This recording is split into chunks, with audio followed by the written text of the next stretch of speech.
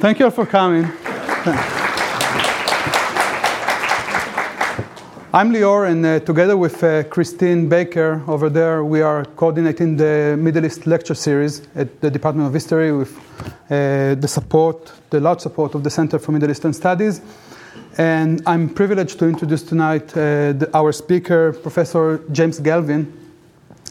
Professor Gelvin got his BA and master's from Columbia University and his PhD from Harvard. He has taught at Boston College and Boston University, MIT and Harvard College, all right. And currently is a UCLA professor. He has published many books, many articles about nationalism in the Middle East. His most known probably is Divided Loyalties. And his new book that is supposed to be out tomorrow is the Arab Uprisings, what everyone needs to know. We want to thank our co-sponsors for this event, the Center for Middle Eastern Studies, the Department of History, and the Institute for Historical Studies. Thank you very much, Professor Gelvin.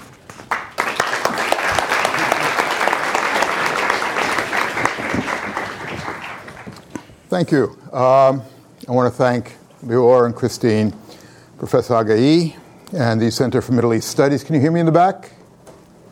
Okay, a little louder would be nice. Okay. Just two things. Number one, it's great to be back in Texas and not in Houston. And number two, I have not timed out this talk. It's brand new for you people, which means you might be out of here in 25 minutes, or you might be out of here in 2 days. So I'm not really sure.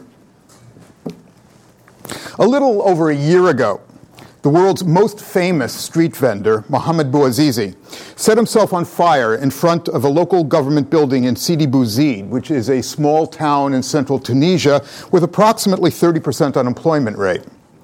Earlier in the day, his wares had been confiscated and he had been humiliated by a police officer. The self-immolation touched off protests that reached Tunisia's capital a couple of days later. Protesters brought with them a number of demands: poor living conditions, food inflation, corruption, unemployment, lack of freedoms, and lack of government responsiveness.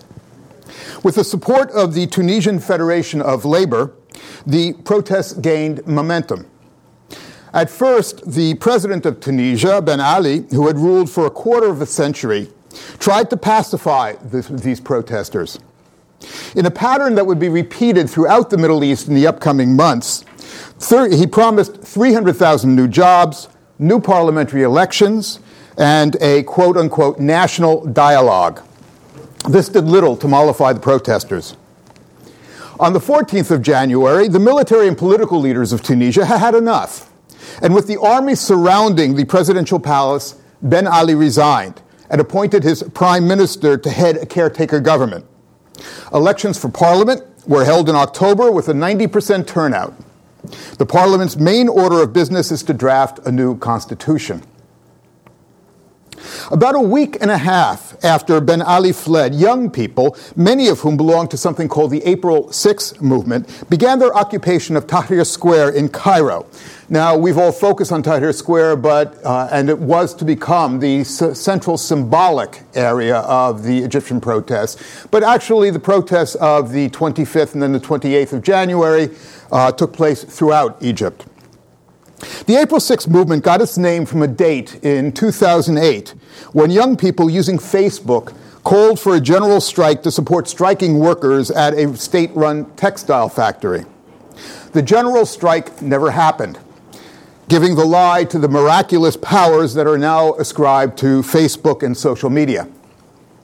The security forces and goons for hire failed to dislodge the protesters from Tahrir Square, and the army announced that it was not going to fire on them. Strikes and anti-government demonstrations spread throughout Egypt. On the 11th of February, the army took matters into its own hands, deposed President Mubarak, and established a new government under the Supreme Military Council. This phase of the Egyptian revolution was over in a mere 18 days. The uprisings in Tunisia and Egypt created a template, a false template, as it turned out, through which we view the success or failure of other uprisings that have taken place in the Arab world. There are three aspects of the Tunisian-Egyptian template. First, in the public imagination, both uprisings were largely peaceful, although that peacefulness has been largely exaggerated. Secondly, both brought down autocrats when the People's Army refused to shoot at protesters. And third, both got rid of autocrats in a matter of weeks. But we shouldn't look at things elsewhere through the lens of the Tunisian and Egyptian uprisings, no matter what inspiration protesters derive from the Tunisian and Egyptian protesters. After Egypt, ongoing protests in Algeria and Yemen took a new turn as young people adopted Egyptian-style protest movements. In both places, protests had very un-Tunisian, un-Egyptian results. In Bahrain, protests modeled on the on Egypt led to an invasion by Saudi Arabia and the United Arab Emirates, and police and fierce repression. In Jordan, Saudi Arabia, and Morocco, kings who had presented themselves as reformers now faced demands for constitutional monarchies, not for the end of the regime, as had taken place in Tunisia and Egypt. A day of rage was held in Libya after the arrest of a prominent human rights lawyer. He represented families of 1,200 disappeared political prisoners who were murdered in cold blood, one single incident in 1996.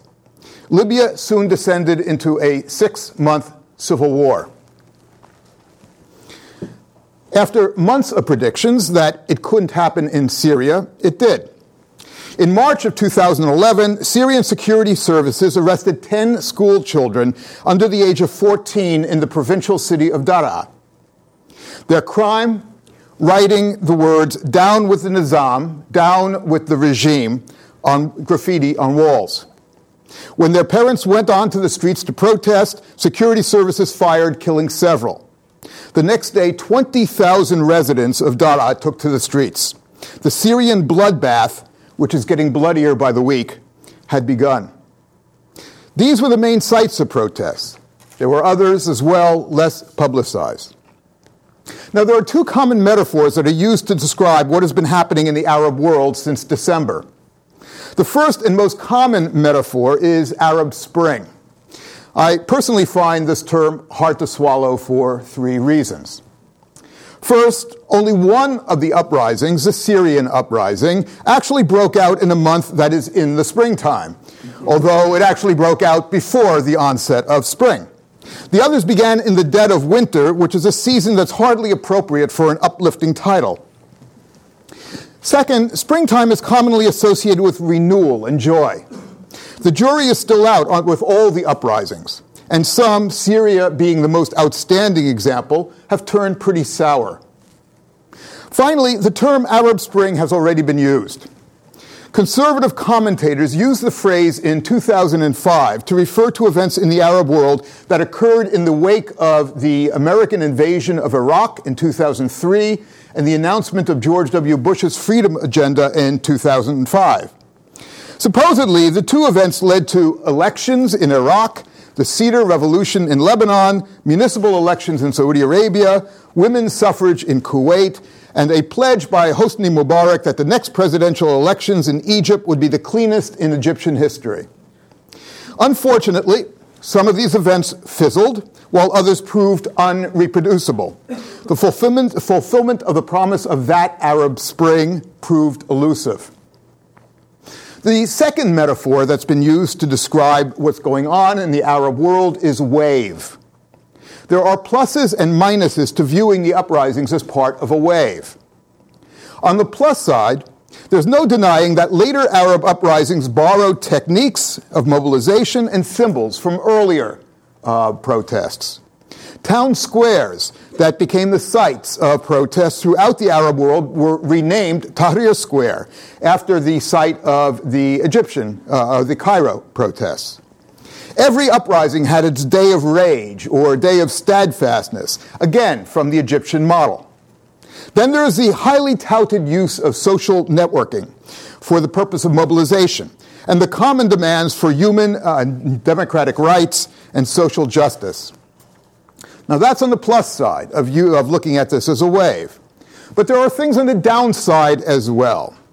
First of all, most significant, is that it makes it seem that the spread of the uprisings from state to state was inevitable, like a wave splashing on a beach. It thus obscures the fact that the uprising spread as a result of tens of thousands of individual decisions made by participants who chose on a daily basis to face the full repressive power of their states. In addition, the wave metaphor obscures the fact that goals and styles of the uprisings have varied widely from country to country. As I said, the goal of some uprisings has been the complete overthrow of the regime. The goal of others has been the reform of the regime. There have been times when protests were predominantly peaceful and times when they took a violent turn. In Syria, actually, it is currently both. While I think the term Arab Spring is an abomination, I think that the wave metaphor might be salvaged if we remain aware that what is taking place in the Arab world has both transnational elements and national elements. The transnational elements are found mainly in terms of inputs, the national element in terms of outputs. What do I mean by this? First, transnational inputs. Over the course of the past half-century, all Arab states came to share similar characteristics. And over the course of the past 2 decades, all Arab states have faced similar shocks that made them vulnerable to uprisings. On the other hand, there is local variation in national histories, in state structures, and state capabilities in the Arab world. This had opened up possibilities for each uprising and foreclosed other options for each uprising. The template I mentioned for the Tunisian and Egyptian uprisings, for example, peacefulness, short duration, ending in a military intervention, could not have taken place in Libya or Syria, for that matter. In a few minutes, I'll describe the number of templates, clusters of uprisings, that have occurred in states that share more in terms of history, structures, and capabilities with one another than they share with the rest of the states in the region. First, however, let's take a look at the transnational factors that made all states in the Arab world vulnerable to uprisings. There are 4 of them. First, over the course of the past several decades, the United States and international banking institutions have imposed neoliberal economic policies throughout the region. Neoliberal economic policies shredded the post-World War II ruling bargain that had united governments with their populations throughout the Arab world. Let me explain. Before the 1980s, states in the Arab world had played an uncontested role in their national economies in an effort to force march economic development. They also provided a wide array of social benefits for their populations, including employment guarantees, health care, and education. Furthermore, consumer goods like food and petroleum products were subsidized by the state. In return, the states expected obedience. Overall, the ruling bargain that united states with their populations might be summarized in 3 words: benefits for compliance. Neoliberal economic policies were first introduced into the region in the late 1970s. Then they were sharpened over the course of the past 2 decades. The policies were fairly consistent across the board. Cuts and targeting of subsidies, privatization of government-owned assets, lowering of tariffs, end of currency controls, and the like. Neoliberalism thus violated the norms of the ruling bargain. Populations throughout the Arab world have found 2 aspects of neoliberalism to be particularly repellent. First, there's the fraying of the social safety net and threats to middle-class welfare, particularly in the form of cuts to across-the-board subsidies for food and fuel. At the recommendations of the International Monetary Fund, those across-the-board subsidies were replaced by subsidies that were targeted to the very poor, absolute poverty as it's called. The second aspect of neoliberalism that populations found abhorrent was the sell-off of publicly owned companies. For many, privatizations threatened state employment guarantees. Furthermore, privatization did not lead to capitalism, but rather to crony capitalism, as regime loyalists took advantage of their access to the powerful. It also widened the gulf between rich and poor, although it would probably surprise everybody but the Occupy Wall Street people that the gulf in the Arab world still hasn't come close to the gulf in the United States. The worst of the crony capitalists, Ahmed Ez in Egypt, Rami Makhlouf in Syria, anyone named Trabelsi in Tunisia, thus came to symbolize systematic corruption in the build-up to the uprisings. The second factor that has made regimes in the Arab world vulnerable is demography. Approximately 60% of the population in the Arab world is under the age of 30. Even more telling is the percentage of youths between the ages of 15 and 29, which are the years during which youths enter the job market and the marriage market. Youths between the ages of 15 and 29 make up 29% of the population of Tunisia, 30% of the population of Egypt, 32% of the population of Algeria, and 34% of the population of Libya. They also make up the bulk of the unemployed. For example, in Egypt, they make up 90% of the unemployed. Demography is, of course, not destiny. And frustrations about job or life prospects do not necessarily translate themselves into rebellion. And youth was hardly the only segment of the Arab population that mobilized during the uprisings. In Tunisia and Egypt, labor played a very important role in the uprisings. In Libya and Syria, it was actually parents who were protesting the way the state had dealt with their children who sparked the protests. Nevertheless, by 2010, there was a cohort of youth throughout the Arab world with a significant set of grievances. Under the proper circumstances, this cohort was available to be mobilized for oppositional politics. The third factor that made regimes in the Arab world vulnerable has to do with the recent shock to the international food supply chain. The Arab Middle East is more dependent on aggregate food imports than any other region in the entire world. Egypt alone is the world's largest food importer. Since mid-2010, the world price of wheat has more than doubled, spiking in January of this year, around the times that the uprisings in most of the Arab world began getting underway. Economists attribute this to a number of factors.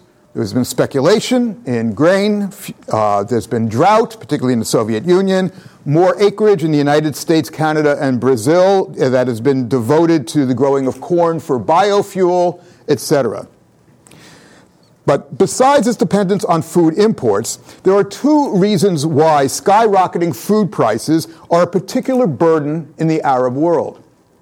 First, the portion of household spending that goes to pay for food in the Arab world ranges as high as 63% in Morocco.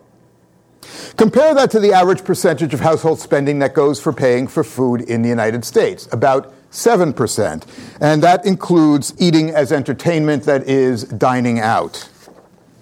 The second reason the damage caused by skyrocketing food prices in the Arab world is particularly punishing is neoliberalism.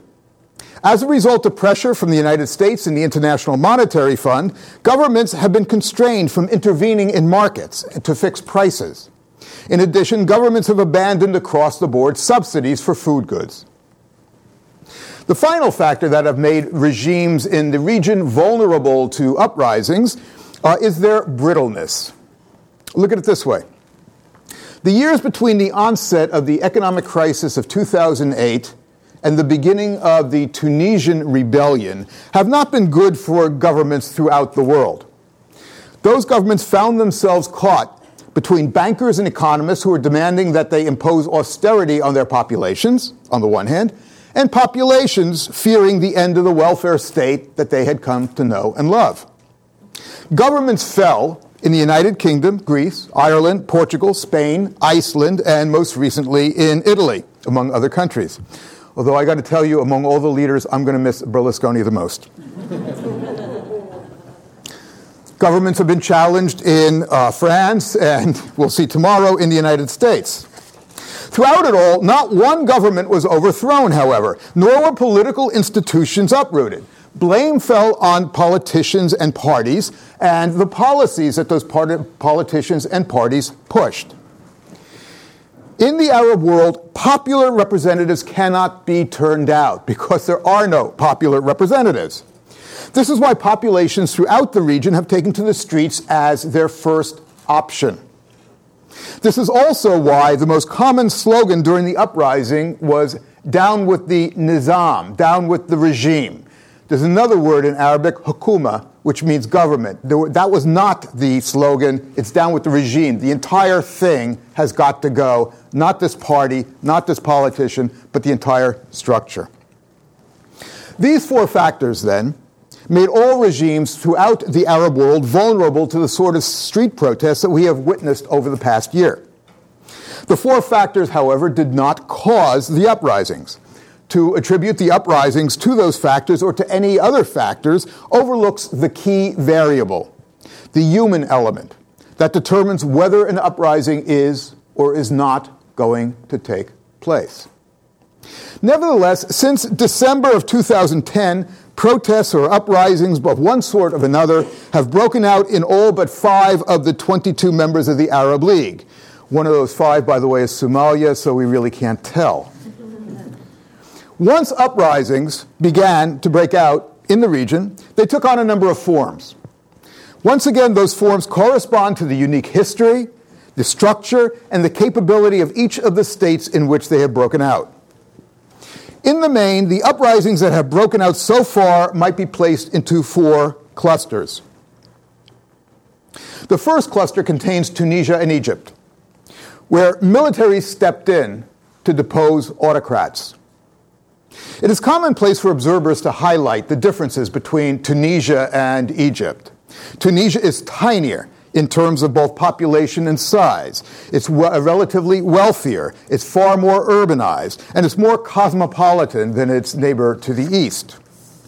Yet there's one thing that Tunisia and Egypt hold in common that's unique in the Arab world. Both Tunisia and Egypt have long histories as autonomous, developmentally oriented states. Beginning in the 19th century, both experienced over 2 centuries of continuous state building. As a result, there were functioning institutions, autonomous from the government's executive branch, in both Tunisia and in Egypt. Most important, in both there was a functioning military, which could step in under the proper circumstances. During the uprising, militaries in both states stepped in to preserve their privileges and essential parts of the nizam. All they had to do was to ensure that the most provocative symbol of the regimes, Ben Ali in Tunisia and the Trabelsi clan in Tunisia, and Mubarak in Egypt, were out of the way. In other words, in both Tunisia and in Egypt, the uprisings were broken off by militaries. And here let me underscore a difference in Tunisia and in Egypt that has affected the trajectory of the uprisings in each. Tunisia was founded by a lawyer, basically who was very, very suspicious of the army. The Tunisian army was kept smallest in the Arab world, and that continued under his successor, both of whom were extraordinarily paranoid about the army's ability to overthrow them. The Egyptian leadership, on the other hand, came from the military. The Egyptian military is the largest in the Arab world, with extensive economic holdings. It's estimated by the IMF that the Egyptian military controls approximately 50% of manufacturing in Egypt. Okay? The Tunisian military went back to the barracks under popular pressure. The Egyptian military has yet to do so. The second cluster of states undergoing uprisings includes Yemen and Libya, where regimes fragmented. In contrast to Tunisia and Egypt, both Yemen and Libya are poster children for what political scientists call weak states. Neither Yemen nor Libya have strong institutions or have inspired a strong national sentiment. In part, this is a result of geography. Neither country has terrain, which makes it easy to govern. In part, this has to do with history. Both countries are relatively recent creations, artificially constructed from disparate elements. North and south in the case of Yemen, they obviously weren't looking at a map because it's really east and west. North and south in the case of Yemen, 3 former colonies of Egypt in the case of Libya. And in part, this has to do with the ruling styles of their leaders. Both Ali Abdullah Saleh of Yemen and Muammar Gaddafi of Libya avoided establishing strong institutions and instead ensured a personalized rule. Think about Gaddafi's Green Book, for example. As a result, once uprisings in Yemen and Libya began, what institutions that did exist splintered. It is also for this reason that the uprisings necessarily became violent and drawn out. Unlike in Tunisia and Egypt, there was no unified army that could intervene, declare its commitment to nonviolence, and to keep regime loyalists and regime opponents separate.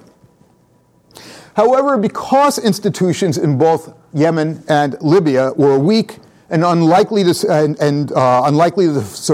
the overthrow of the regime, it is in these 2 countries that a better opportunity for revolutionary change exists than in Tunisia and in Egypt.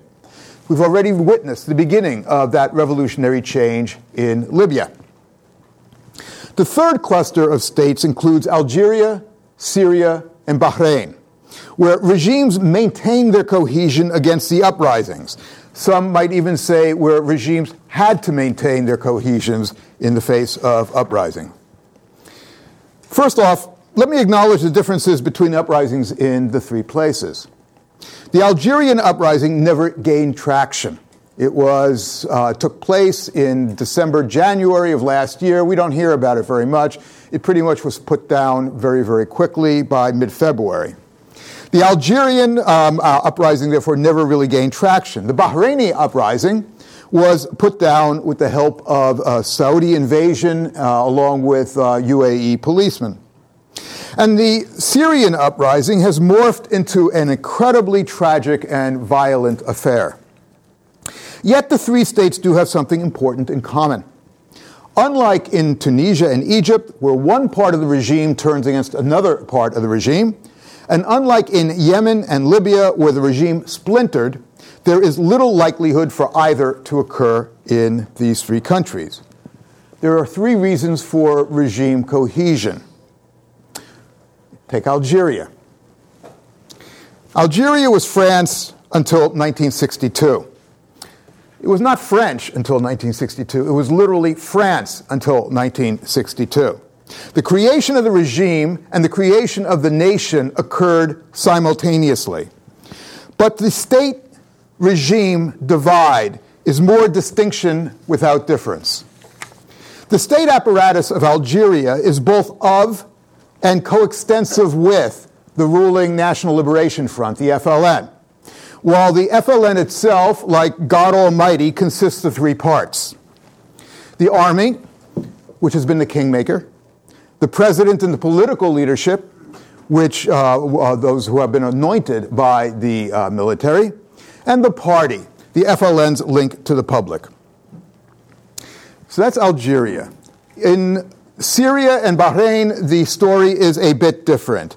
In both Syria and Bahrain, regimes were effectively coup-proofed by, among other things, exploiting ties of sect and kinship to build a cohesive ruling group. The core of the ruling group in each is made up of minority communities. In Syria, it is Alawites, a heterodox branch of Shiism, and in Sunnis, in Bahrain, it's made up of Sunnis. Alawis in Syria make up maybe as much as 12-13% of the population. Sunnis in Bahrain make up about 25% of the population. The Bahraini regime has gone so far as to adopt a policy of what it calls political naturalization, that is, importing Sunnis from the Arab world to fill out spaces in the regime, particularly in the military and security services. Regime cohesion, however, cohesion by minority regimes, came at a high price. In both places, regime violence directed at majority communities increasingly turned what had been an intersectarian uprising into a sectarian uprising. The early assertions of Bashar al-Assad, the president of Syria, and King Hamad of Bahrain, that their opponents were sectarian and violent, proved to be a self-fulfilling prophecy. Once again, regime cohesion means that uprisings in Algeria, Syria, and Bahrain will either be crushed or, like in, say, Libya, but not Egypt, result in true revolutionary change. Let's see.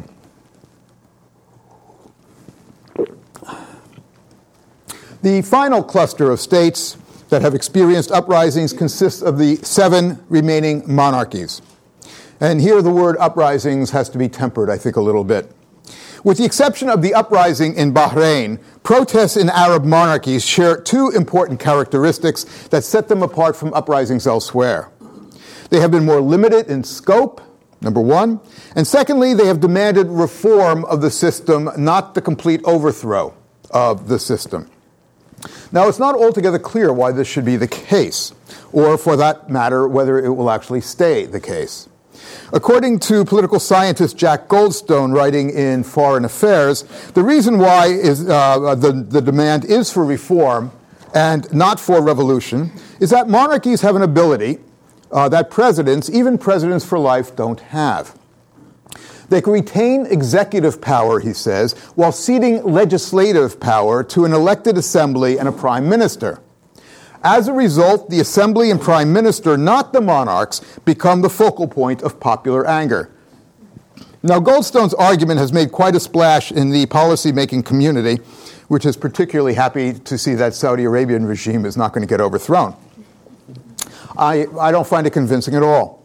His model fits closely with Jordan and Kuwait, which have operating parliaments. But it doesn't fit at all with Saudi Arabia, which is pretty much a wholly owned subsidiary of the House of Saud. And there is always that exceptional case of the monarchy that actually did explode, which is Bahrain.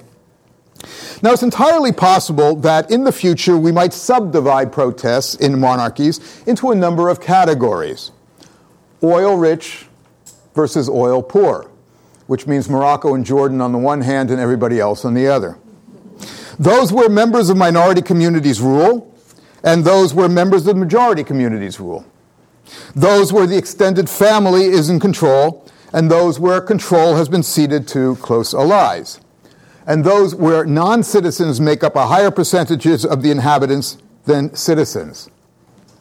One of the reasons, of course, that one of the few states that has not experienced a rebellion has been Qatar, in which I believe it's 85% of the people living there are non-citizens.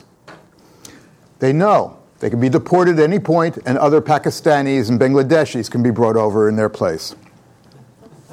Now, this might be the case that we could subdivide it even further or not. Uprisings are extraordinary occurrences, and it's entirely possible that the monarchies will remain quiescent. Which leads me to my penultimate point. The 4 templates I have suggested are based on a small, temporally restricted model. As time goes on, events in the states I have discussed, or perhaps in Iraq or in Palestine, may force us to reassess both the entire wave of uprisings or the categorization of uprisings. Let me just conclude by going through, at the end of my book, which I'm plugging mercilessly, at the end of my book, the very last part is what can we draw? What conclusions can we draw from the uprisings so far? Now, let's assume that we accept the common narrative of the French Revolution. It began with the storming of the Bastille in 1789 and ended with the coronation of Napoleon as emperor in 1799. That's been, basically 10 years. We've just experienced our 13th month of these uprisings, so it's really too early to determine. Plus, of course, we can always say that maybe French Revolution began earlier with the Enlightenment, It ended later. What about 1945, when women got the right to vote for the first time in France, meaning that the true promise of liberty, equality, fraternity was finally met? These things are games that historians like to play with each other. A tiny fraction of time has passed since Bouazizi killed himself, but I have a top 10 list of what we can learn so far, starting from number 1. Uprisings are extraordinary events, and being extraordinary events, they're impossible to predict. Stands to reason. That which is possible to predict is an ordinary event. Number 2, although the site of political action in the Arab world is the nation-state, the imagined community that Arabs share with one another is remarkably robust.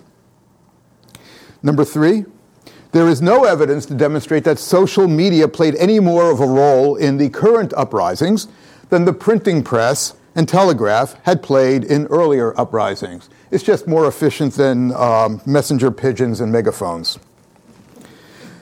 Number 4, the strength or weakness of states and the relative independence of state institutions play a critical role in determining the course an uprising will take.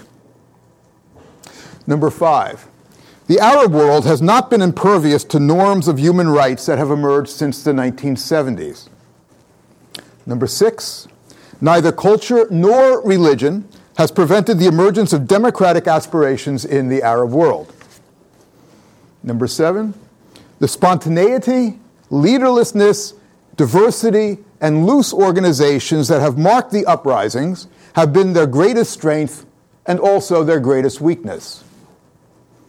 I feel like saying, oh, cricket, oh, grasshopper after that. Number 8, when staging an uprising, having the army on your side may prove to be a mixed blessing. Number 9, since neoliberal policies have sparked widespread anger throughout the region, further neoliberal policies are unlikely to diffuse it. And number 10, whatever the rhetoric, the default position of American foreign policy remains expediency. Thank you.